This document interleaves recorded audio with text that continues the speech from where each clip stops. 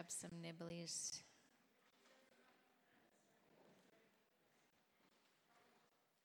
Snacks have been beautiful.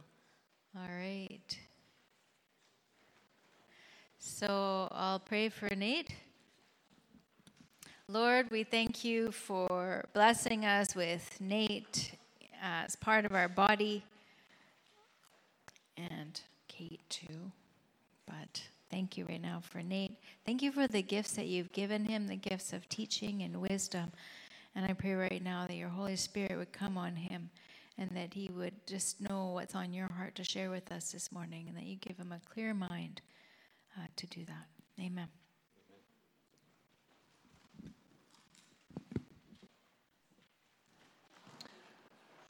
Check, check. Hello, hello. Hello.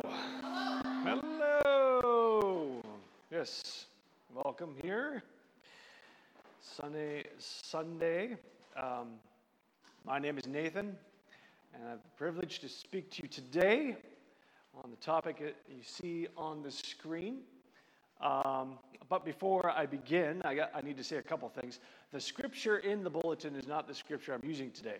That's totally my fault. I didn't get the scripture to Christine that I was using because I wasn't certain which ones, because I was going to use a number of different ones. So it is not based on Mark 6. So mention that. No, that's on me. That's on me. That's on me. Also, my talk is heavily indebted to a number of people. I'll mention Stephen Garber, John Van Sloten, Tom Nelson, whose book is this book. This is the cover photo of his book. Ian Provan, Dorothy Sayers, and there's many others that whose broad shoulders I stand on. So I just wanted to mention that. And the back of your bulletin, on the very back page at the bottom, there's a couple books there and a link to a video series that I'll mention a little later too. So my topic today is connecting Sunday to Monday, a conversation about work and faith.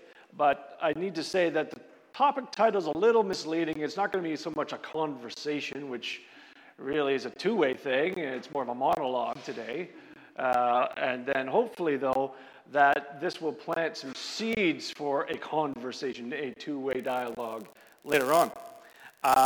And these are seeds of ideas I offer to you today. They're still forming in my own mental garden, if I can use that metaphor, if that works. Anyways, they are things I'm still processing. I'm asking myself, what do I think about this? So, with that aside, I will begin by telling you something about myself that I really do not like. 80s music.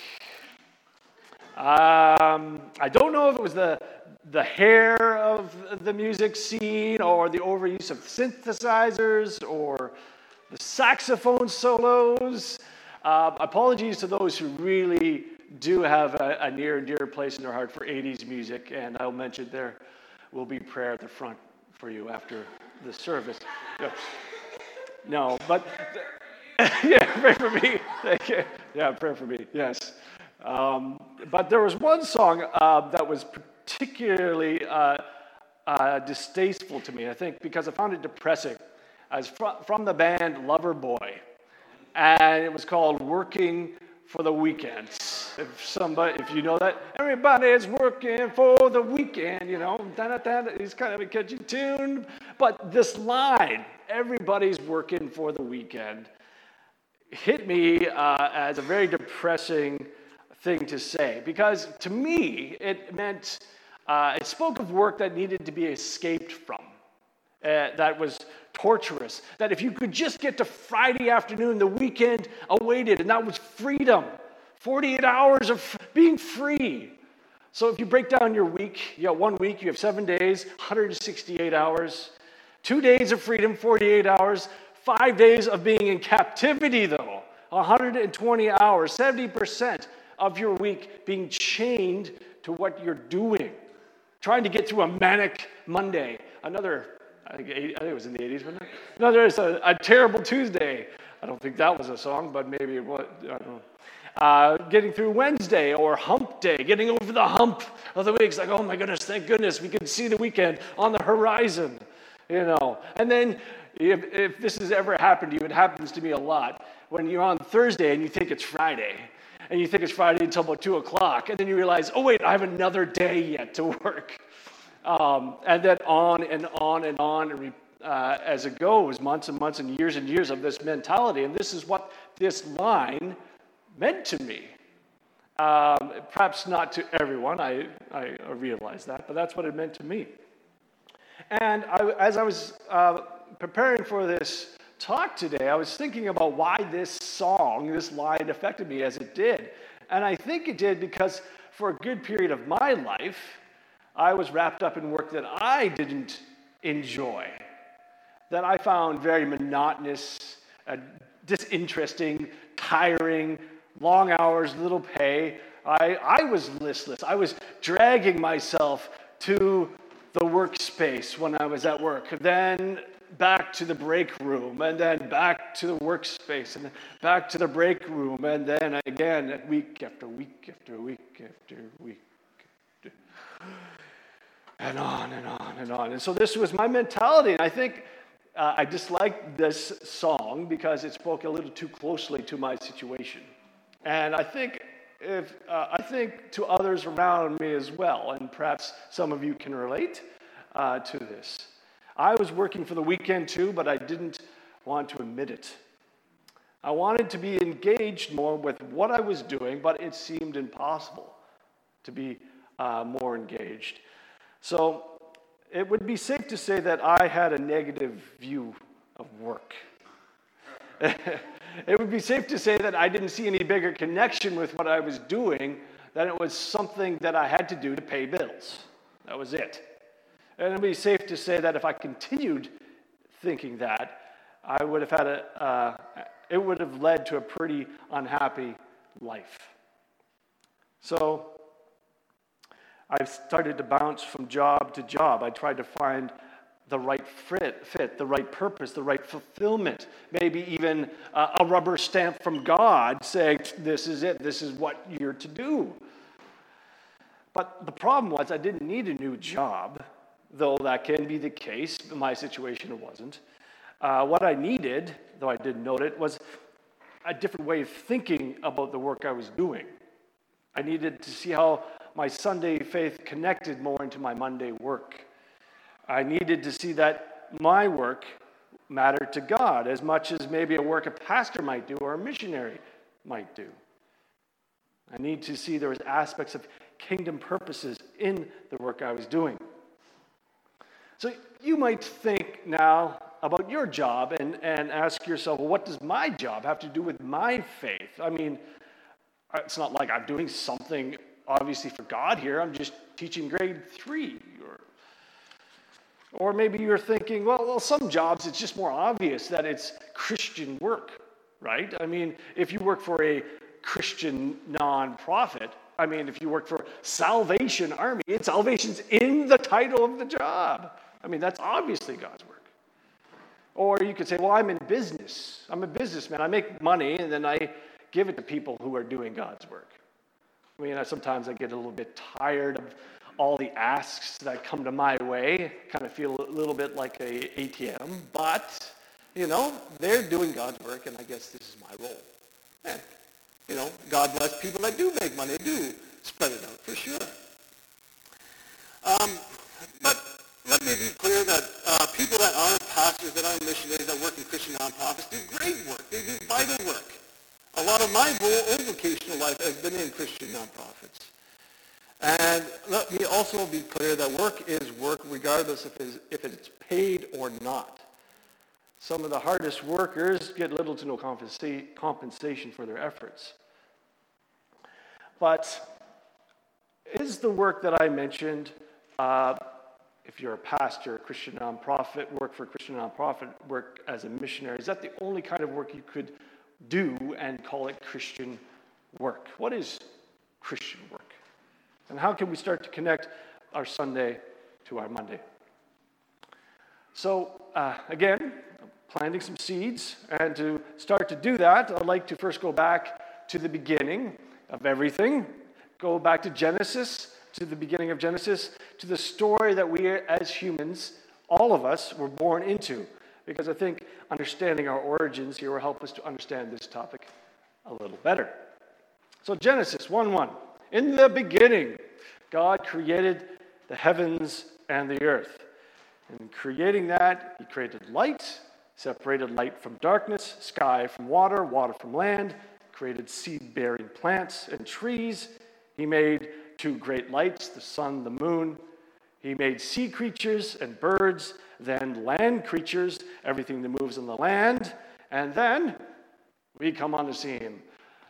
Then God said, let us make mankind, humans, in our image, in our likeness, so that they may rule over the fish in the sea and the birds in the sky, over the livestock and all the wild animals, and over all the creatures that move along the ground.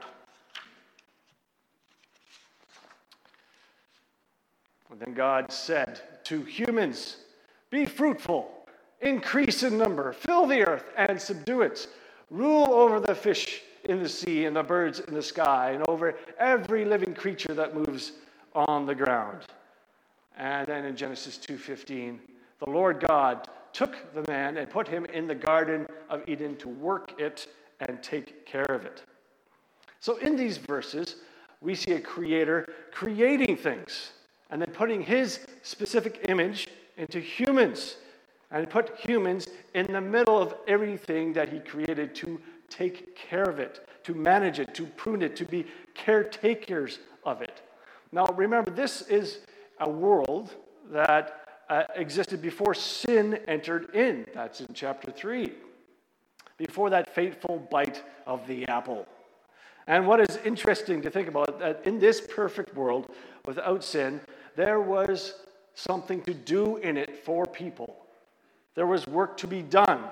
Earth pre-sin was not simply a place where people, humans, hung around eating grapes. Well, God did everything. I mean, there might have been some eating of grapes. I like grapes, sure. Who doesn't like grapes? But there was still some responsibility given to us with creation. And as that plays out, the ruling of creation, the subduing of creation, we could talk about how well or how badly humans have done this. I mean, I think we could all list some good ways that we've managed creation well, and some very not good ways, very bad ways that we've done it. But that's not the point here, I think. The point here is that God created a good creation, a wild world that humans needed to be in, to kind of work it, to be rulers over it. So from the very beginning, it seems that work was made part of the fabric of the way things were.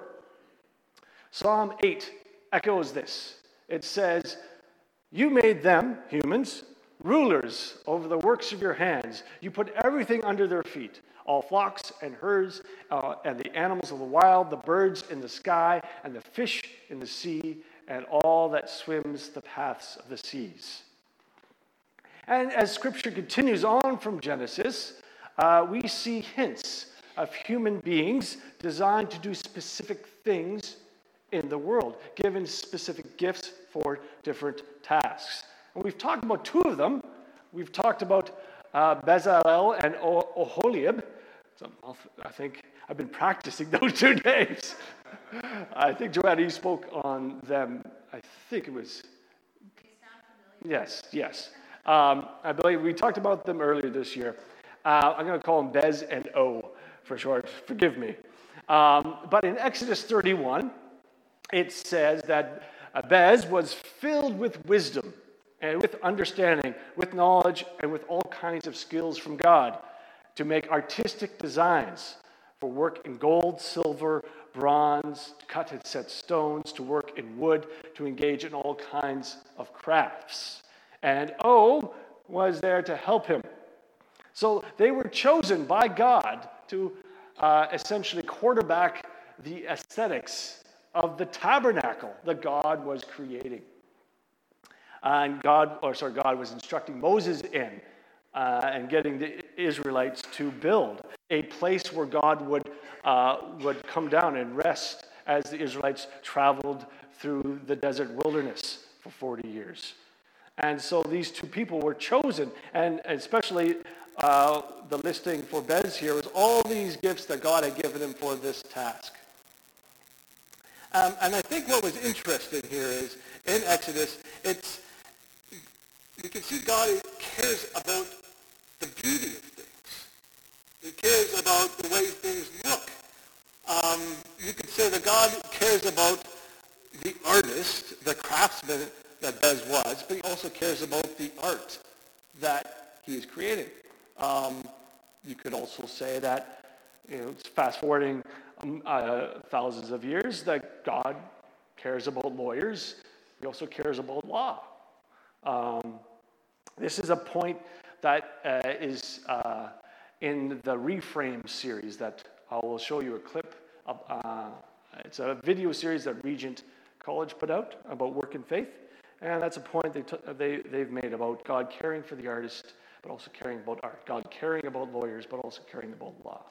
And so here, again, God cares for Bez, but he also cares about the way that the tabernacle will look, and gave Bez these specific gifts. But how does this look like in our everyday work? John Van Sloten argues, he has a book in your bulletin. His book is called, I forget what it's called actually, but it's in your bulletin. Thank you. Every job is a parable. And he lists specific jobs in his book, and he talks about them. And he says this: whether a baker or a biochemist, all jobs have God's fingerprints in them, if we take the time to give the work thoughtful consideration. He also says this: far too often people journey through their vocational lives with no expectation of ever meeting God there. For one reason or another, they have lost sight of God's everywhere presence. Some think their jobs are too insignificant, ordinary, the middle of nowhere. Others think that what they do couldn't possibly connect to the ways of God, and that there's nothing of God's goodness in their jobs. Some have never even considered or imagined connecting with God at work. Work is work. God is at church. Perhaps you can resonate with this quote. I definitely could at points in my life. So in his book, he talks about various jobs and kind of teases out how God might be present in them. Let's meet Shirley, a Walmart greeter. She says, I like people. I want to help them find the department they are looking for, help them have a better day by smiling or just saying hello, or by getting them a shopping cart. She loves serving people, welcoming people, being hospitable. This gift of serving she has, Sloten says, mimics a God who serves and who came to serve us, who washes his disciples' feet. Sam Collius, a residential landlord, says this: I was raised in an environment where you help your neighbor and you treat them like you want to be treated. That's our number one rule as a company. And it's interesting, usually a company's number one rule, a lot of companies, is profits, and businesses need to be profitable. A lot of people have that as the end goal. But here, it's a little different. His rule is to treat people well, providing not just a house, but a home and a sense of belonging and community. Doing work in this way honors God by creating a community, helping people to belong to a community and to be connected ultimately to Him. That echoes that quality of the Christian life. Ralph, an accountant, says this: people who know they are going to be audited tend to be more honest. As an accountant, I'm acting as an agent of truth. Is there any accountants here? I don't know if anyone is, but yes, you're an agent of truth. Truth in financial reporting. Although I'm looking for fraud in auditing and for financial dishonesty, all my clients expect me to present their organizations correctly and honestly. They want their financials to be correct and true. They strive for truth. I think we can resonate with this. We want errors to be found and fixed, for everything to be reconciled in the end. And we want and we have a God who will expose error, exposes deception, and who has reconciled all things to himself and has brought shalom, peace and harmony, completeness, wholeness to the world. We see glimpses of it now, but at the end of all things, it will be complete. One more job I'd like to talk about right now: sanitation workers, garbage workers, people that pick up the garbage off of our streets once a week in front of your house. There's an author by the name of Robin Nagel. She wrote a book called Picking Up the Garbage, Picking Up.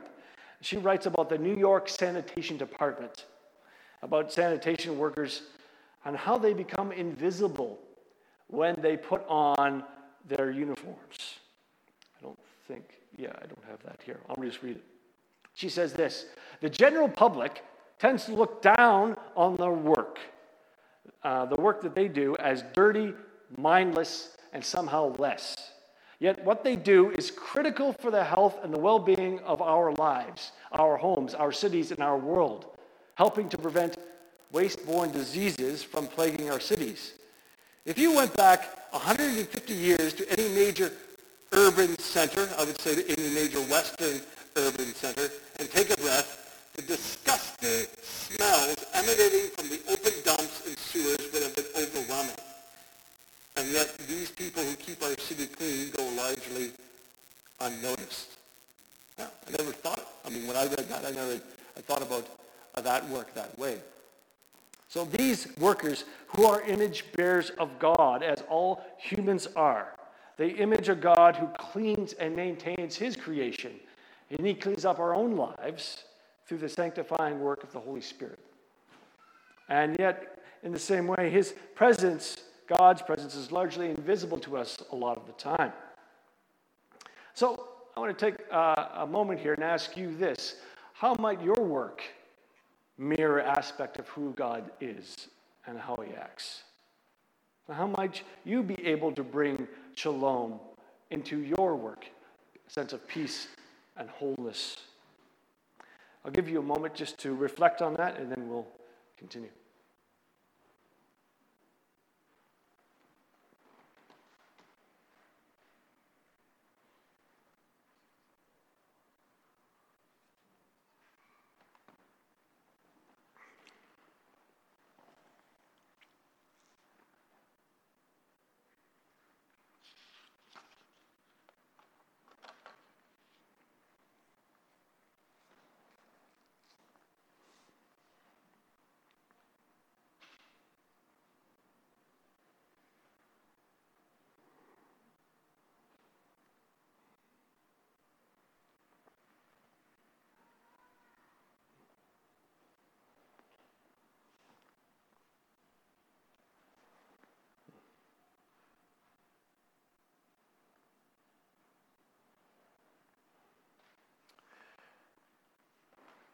Obviously, it's a question that takes longer than the few moments that we have today to reflect on. So I leave those two questions with you to take with you as you go up with your day. I'd like to talk to you about a woman by the name of Dorothy Sayers. Now, Dorothy Sayers was an English crime writer, and she was a poet. She lived from 1893 to 1957. She's best known for her mystery novels, but she also wrote plays, literary criticism, and she wrote a few essays as well. And there's one essay called Why Work that I'd like to talk to you about here as we wind down my talk today. And in this essay, it's 1940s wartime Britain that she's addressing. She's talking about the meaning of work, of Christian work, okay? And in this time period, the people of Britain are feeling want. They don't have a lot. Things are scarce compared to pre-war, where the industrial machine in Britain was cranking at full steam. They were cranking out goods, and the goods they were cranking out were for the sole purpose of maximizing how much you could get. They weren't so concerned about how good this chair was built It's just how many can we make and how cheaply can we make them and how much can we make off of them. So this was this mentality. And the mentality society for purchasing was like, well, I can just buy this today. And I mean, it's obviously cheaply made, so I can dispose it tomorrow and not really think of anything and buy the next day. Oh, get this too. Oh, that too. Oh, this hat. Wow. And that kind of thing. That was the mentality. Just quickly buy, quickly dispose of. And really, keep in mind kind of our present day mentality as well as we go. It's kind of an interesting thing. She's speaking into 1940s wartime Britain, but how does it speak to us today? Anyways. So as I go through, I will mention that I'm taking bits and pieces of her essay, and I've slightly modified some of her words, not changed the essence of what she's saying, but just to make it clear what she's saying. So she starts off saying, we should ask of a business or enterprise or business idea, not will it pay, but is it good? Of goods, things that are made, we should ask not can we get people to buy them, but are they useful things, well made? Now, this may sound idealistic, maybe unrealistic to the business mind, but she continues on. She doesn't give up. She says, at present, we have no clear grasp of the principle that everyone should do the work for which they are fitted to. Think of Bez and Exodus, fitted as a craftsman. The employer is obsessed with the notion of finding cheap labor, and the worker by the notion that the best paid job is the job to take. Only rarely do we ever attempt to tackle a problem from the other end and inquire what type of worker is suited to this type of work. Now, Sayers does admit in the essay that economic realities in specific situations can frustrate this process, can push this question out of the way of trying to fit worker to the work. But she continues on. She wants to sketch a new vision. And she says, well, we should hurry to be engaged in work that is worth doing and in which we can take pride in. Because the greatest insult that this industrial machine, this industrial age, has offered the worker is that it has robbed the worker of all interest in what they are making and forces them to a life dedicated to making things badly that were not worth making in the first place. Wow. Pretty scathing stuff against the work mentality of the time, but you could think in this industrial revolution was just really at its peak, and you could think of workers on a production line, and they might have a piece of something that's going to be finished way down there, and they're just, whatever they're doing, sorting or whatever, and they're totally disconnected from the end product.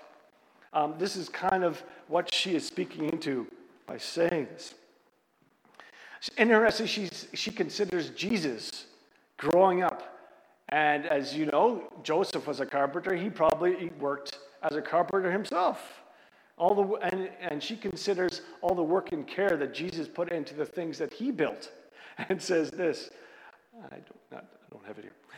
She says, no crooked table legs or ill-fitting drawers ever, I dare swear, came out of the carpenter's shop at Nazareth. Yeah, it's interesting. She also speaks against the idea that some work is better than other work in God's eyes.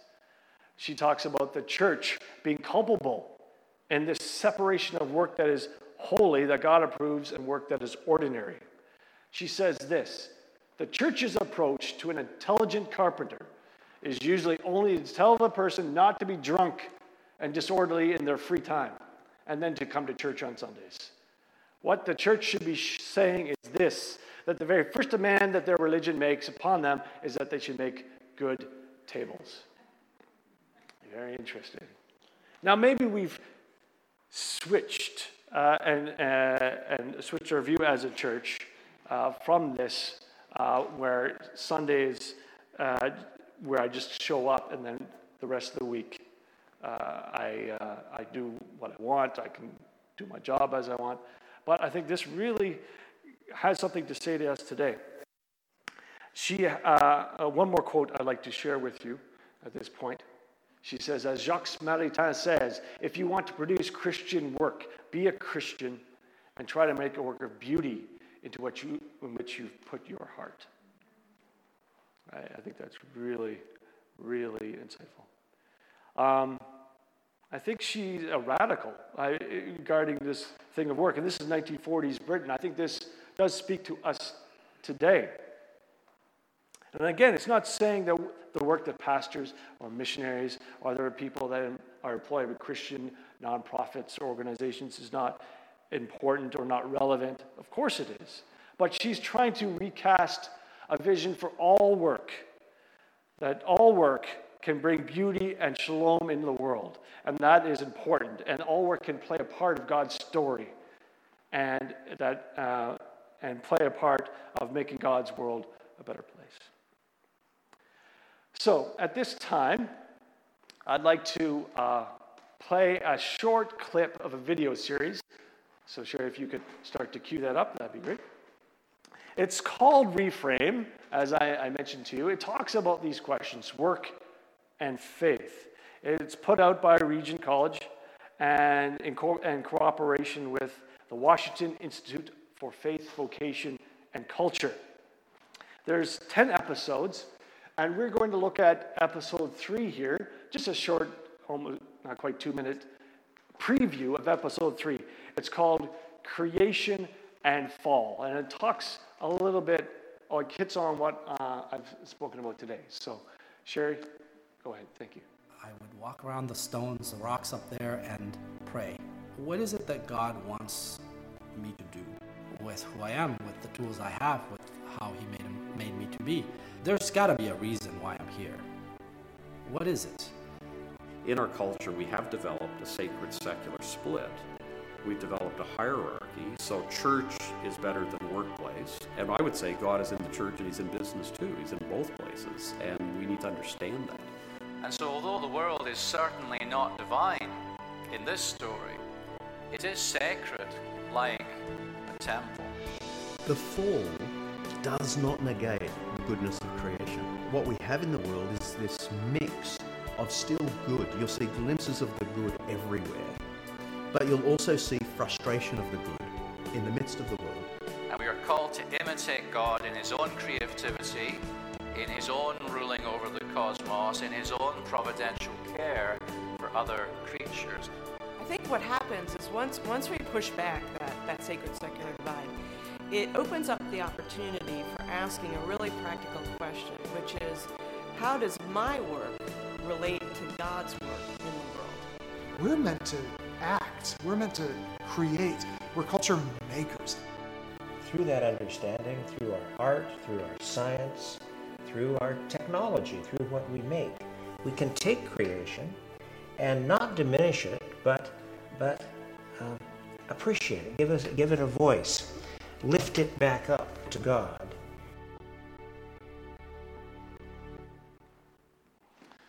So again,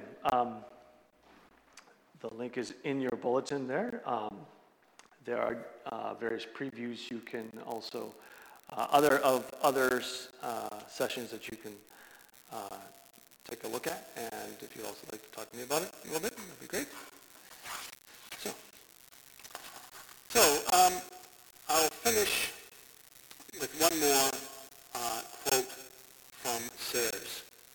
She says this: if we really believe the idea, and the idea being doing work that is worth doing, that we have a responsibility for and a connection to, and arranged our work and our standard of values accordingly, we should no longer think of work as something we hurried to get through in order to enjoy our time off. We would no longer be working for the weekend. We would rather look at our time off as the period of changed rhythm that refreshed us for the delightful purpose of getting on with our work on Monday. Wow, that sounds like a greater connection between Sunday and Monday to me. A more seamless life where we can see elements of the sacred in our ordinary work. And perhaps we could call doing things well in our work as Christians a sacred practice. using the gifts we have as best we can in the work we do, again, whether it's paid or not.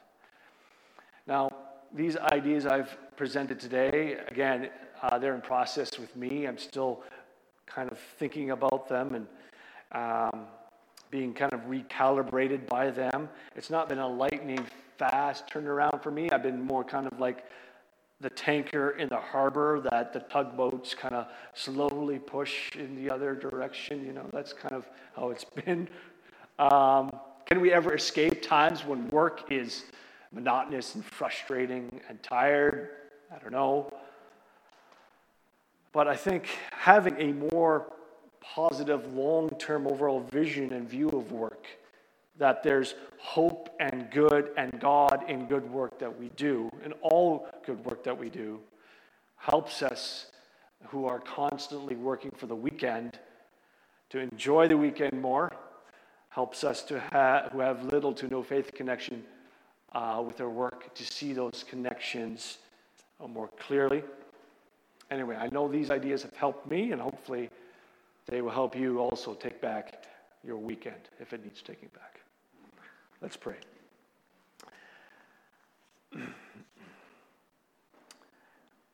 Lord, I pray that you would help us to see your fingerprints in our work.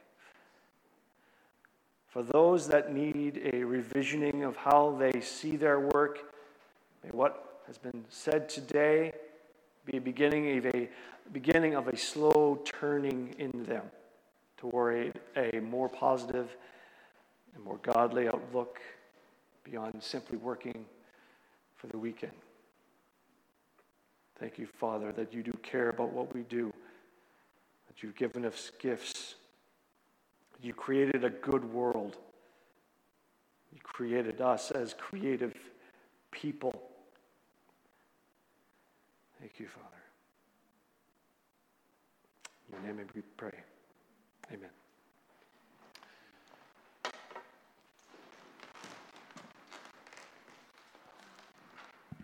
Thank you, Nate. So the Lord bless you and keep you. The Lord make his face shine upon you, be gracious to you. The Lord lift up the light of his countenance upon you and give you peace today and always. If you'd like prayer, either in response to the message or for Monday to Friday, the rest of life, please come or turn to a friend next to you. And Joanna would like to share something with us.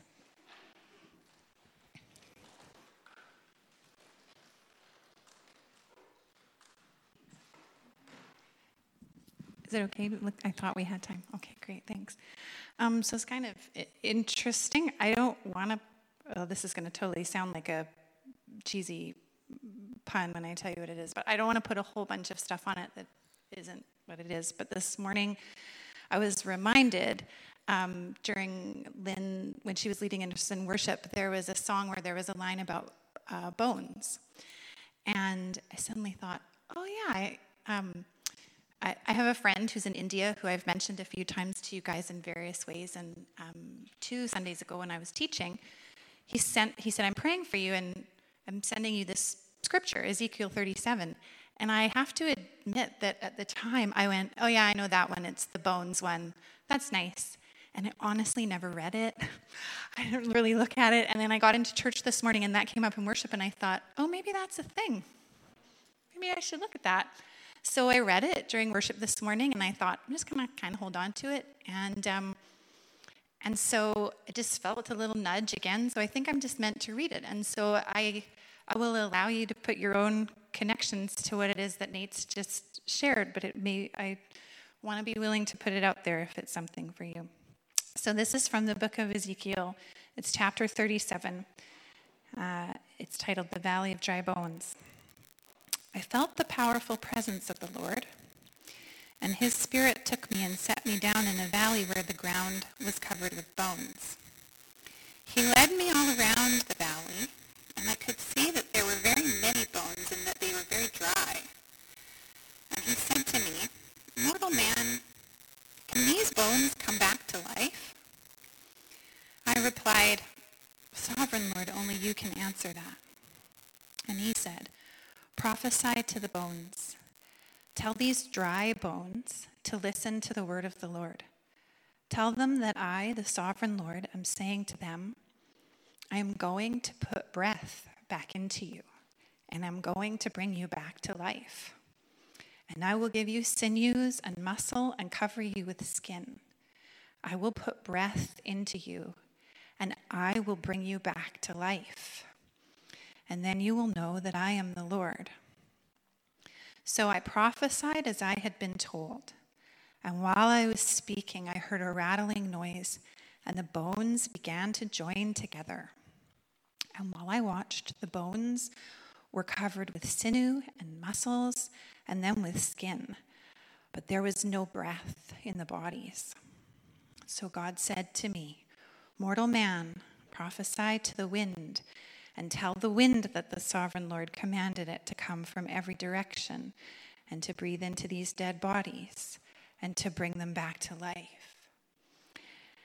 And so I prophesied as I had been told, and breath entered the bodies, and they came to life and stood up. And there were enough of them to form an army. God said to me, mortal man, the people of Israel are like these bones. They say that they are dried up, without any hope, and with no future. So prophesy to my people Israel, and tell them that I, the Lord God, am going to open their graves, and I am going to take them out, and I am going to bring them back to the land of Israel. And when I open the graves where our people are buried, and I bring them out, then they will know that I am the Lord, and I will put my breath in them, and I will bring them back to life, and I will let them live in their own land. And then they will know that I am the Lord, and I have promised that I would do this, and I will, and I, the Lord, have spoken. So God, I want to lift up to you today anything that's in my heart and anything that's in the hearts of my brothers and sisters to do with their work, their vocation, their dreams, their lives, what we imagined for ourselves. And I want to ask you to please speak to all the places where we've given up hope or where we've thought things aren't possible, or we just feel dead. We just feel dead. We just feel worn out. I want to ask that you would remind us of the dreams of our youth, the promises that you've made to us, the words that you spoke over us, the things that you told us that you called us to. So I ask, Lord, only you know. Only you know if these bones can live. But I want to hope, and I want to hope for my brothers and sisters. So I thank you for that encouraging word that I totally believe is from you, God. Thank you, Lord. Thank you. So if anyone would like prayer, please make one of us aware. Come up to the front, or if you want to just be quiet, come to the front or rest. But please be blessed today and enjoy the time visiting with others here before you go. Amen.